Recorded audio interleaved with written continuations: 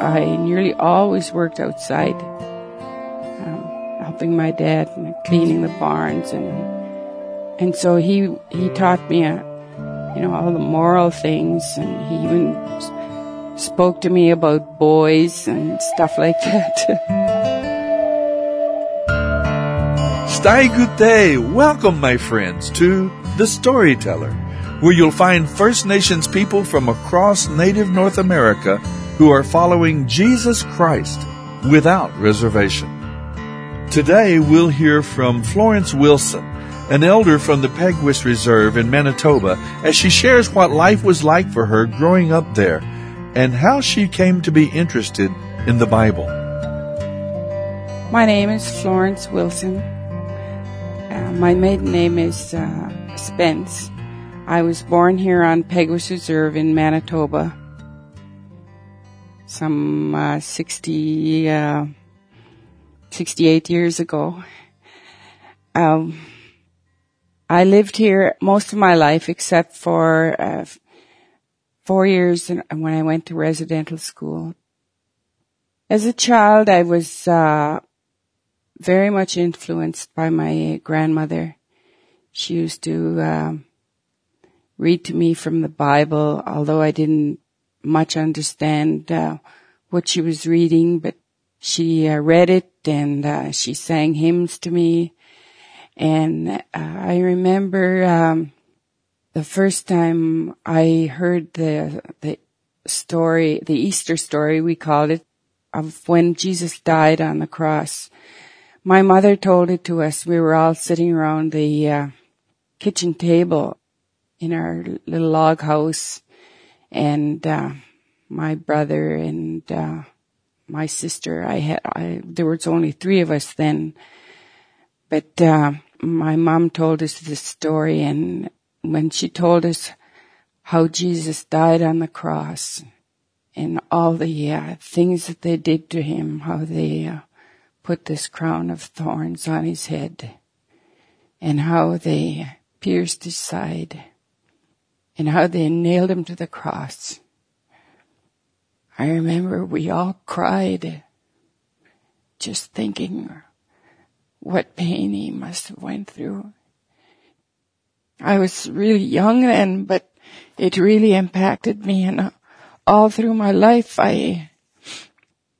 that always came back to me. I always thought of this, and the rest of the time in my life, I guess I just went along with, whatever was being taught. And we didn't have a regular, time of, prayer or, Bible reading in our home. But it was mostly at, Christmas time and at, Easter time that I heard things from the Bible.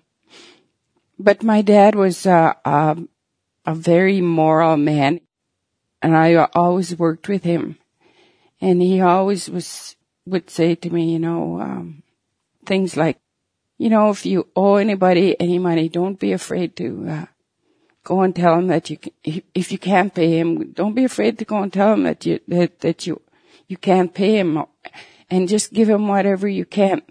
And those kinds of things he taught to us, and he taught us to work hard. I worked with him, I remember he was one of the first people to get a tractor on the reserve, and he just had one of these old hand plows. And I helped him break the first 10 acres of land that he had. And so it was always, I nearly always worked outside, helping my dad and cleaning the barns. And so he taught me, all the moral things. And he even spoke to me about boys and stuff like that. And I really respected my dad. But later on, and when I went away to boarding school, to residential school in Bertel, after grade 9, I was very excited to go because I wanted to get more education.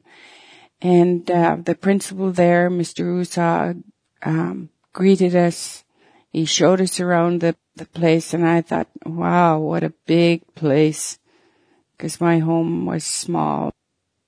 And the first morning that I was there, he came into we all gathered in a common room, and he came and he said, come with me, I want to take you to the kitchen. So he took me to the kitchen, and he said to the cook, I want you to fatten this one up. And I guess he thought I was too skinny or something. But I worked in the kitchen quite a bit, and I really enjoyed it. And at that time when I went to residential school, they were just starting to integrate the Native students into white schools. And so I didn't go to school right in the residential school. I went to school in the town of Bertle to take my grade 10. And that was, I was really nervous because I didn't know what to expect, and I had never been in that kind of a situation. And especially to take French. I had never taken French before, and you know, in that time too, we had to take the university entrance course. There was no options. We just took the university entrance course, and so French was part of it. And that made me very nervous, because our French teacher would come in and he would just speak French through the whole class. And all I would do is try and see what the other students were doing and try to follow through. But I grew to enjoy that. I also, you know, I'm really thankful to the principal of this residential school, because he taught us lots of things. The students downtown and the parents too really didn't like us at the beginning, because there were so many of us, and we came into their school and we crowded them. It made the school really crowded, and so they didn't like us. But for that reason, and I guess they had some other bad experiences that they didn't like. But he and his wife were very particular how we dressed. We were never allowed to wear pants to school. We had to have our hair done up nice, and they allowed us to wear some makeup, but very little. Also, we noticed that the girls in downtown they could wear their hair in pin curls, and you know, and wear jeans and stuff. But we were never allowed to do that. And so we started to set an example in that school that sort of caught on. And even at that time too, the principal got jobs for us downtown. We did housework for these ladies, and they got to know us. And before we went down, he made sure that we knew how to run a vacuum cleaner. And working in the kitchen too, I learned how to cook really well. And the lady that I worked for, she would ask me to make lunch for them. I'd make lunch for them. And we really worked hard, and they got to really know us well. And so in that way, we were accepted in that school. As far as living at the residential school, I was there for 4 years. Took me 4 years to finish, because for grade 11, I had to have my appendix out 2 weeks before I started writing my final exams, and I failed the first 2 courses. And when I came home to the reserve, there was no place for me to write a supplemental, they called it. So I had to go back to school and take those 2 courses over again. But my last year in residential school was to take grade 12. It was very easy because I didn't have as many subjects to take. And so I have good memories of residential school. It was good as long as you followed the rules of the school. we got to do lots of things. We sang in choirs. We were entered all kinds of competitions, musical choirs. I was asked to teach Sunday school, and then I started to learn more about the Bible then, because we had to read the Bible to be able to teach it to these younger students there at school. We had an excellent Sunday school teacher. She went over the lessons with us and explained it to us.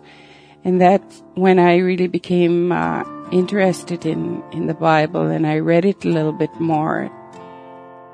After I came back to the reserve, I had really wanted to go in to be a lab technician. That was my goal when I was in high school. But because the Indian Affairs at that time wouldn't sponsor me, because some other girls that had gone to be RNs, they wanted to be nurses, they had dropped out, and that they said they wouldn't sponsor me anymore. So my goals suddenly changed. I was to go in in January that year after I was out of school. That June before, I was working in a local grocery store, and when the Indian agent came and told me that time, you can't go on for training because they're not going to sponsor you. And I remember crying my eyes out because I couldn't go. And he went away, and then this was just before Christmas. And before the New Year came, he came again one day and offered me a job teaching school. So I took it, and I was teaching grades 1 through 3 in Fish River, a reserve right next to us. And the girls that I was teaching with happened to be, there was 2 of them there. They were both Christian girls. And so we got into talking more about the Lord and reading the Bible more. Have you ever read the Bible? In this book, we learn about God and His creation, how sin, death, and judgment came into the world, and what God did so that we could be saved.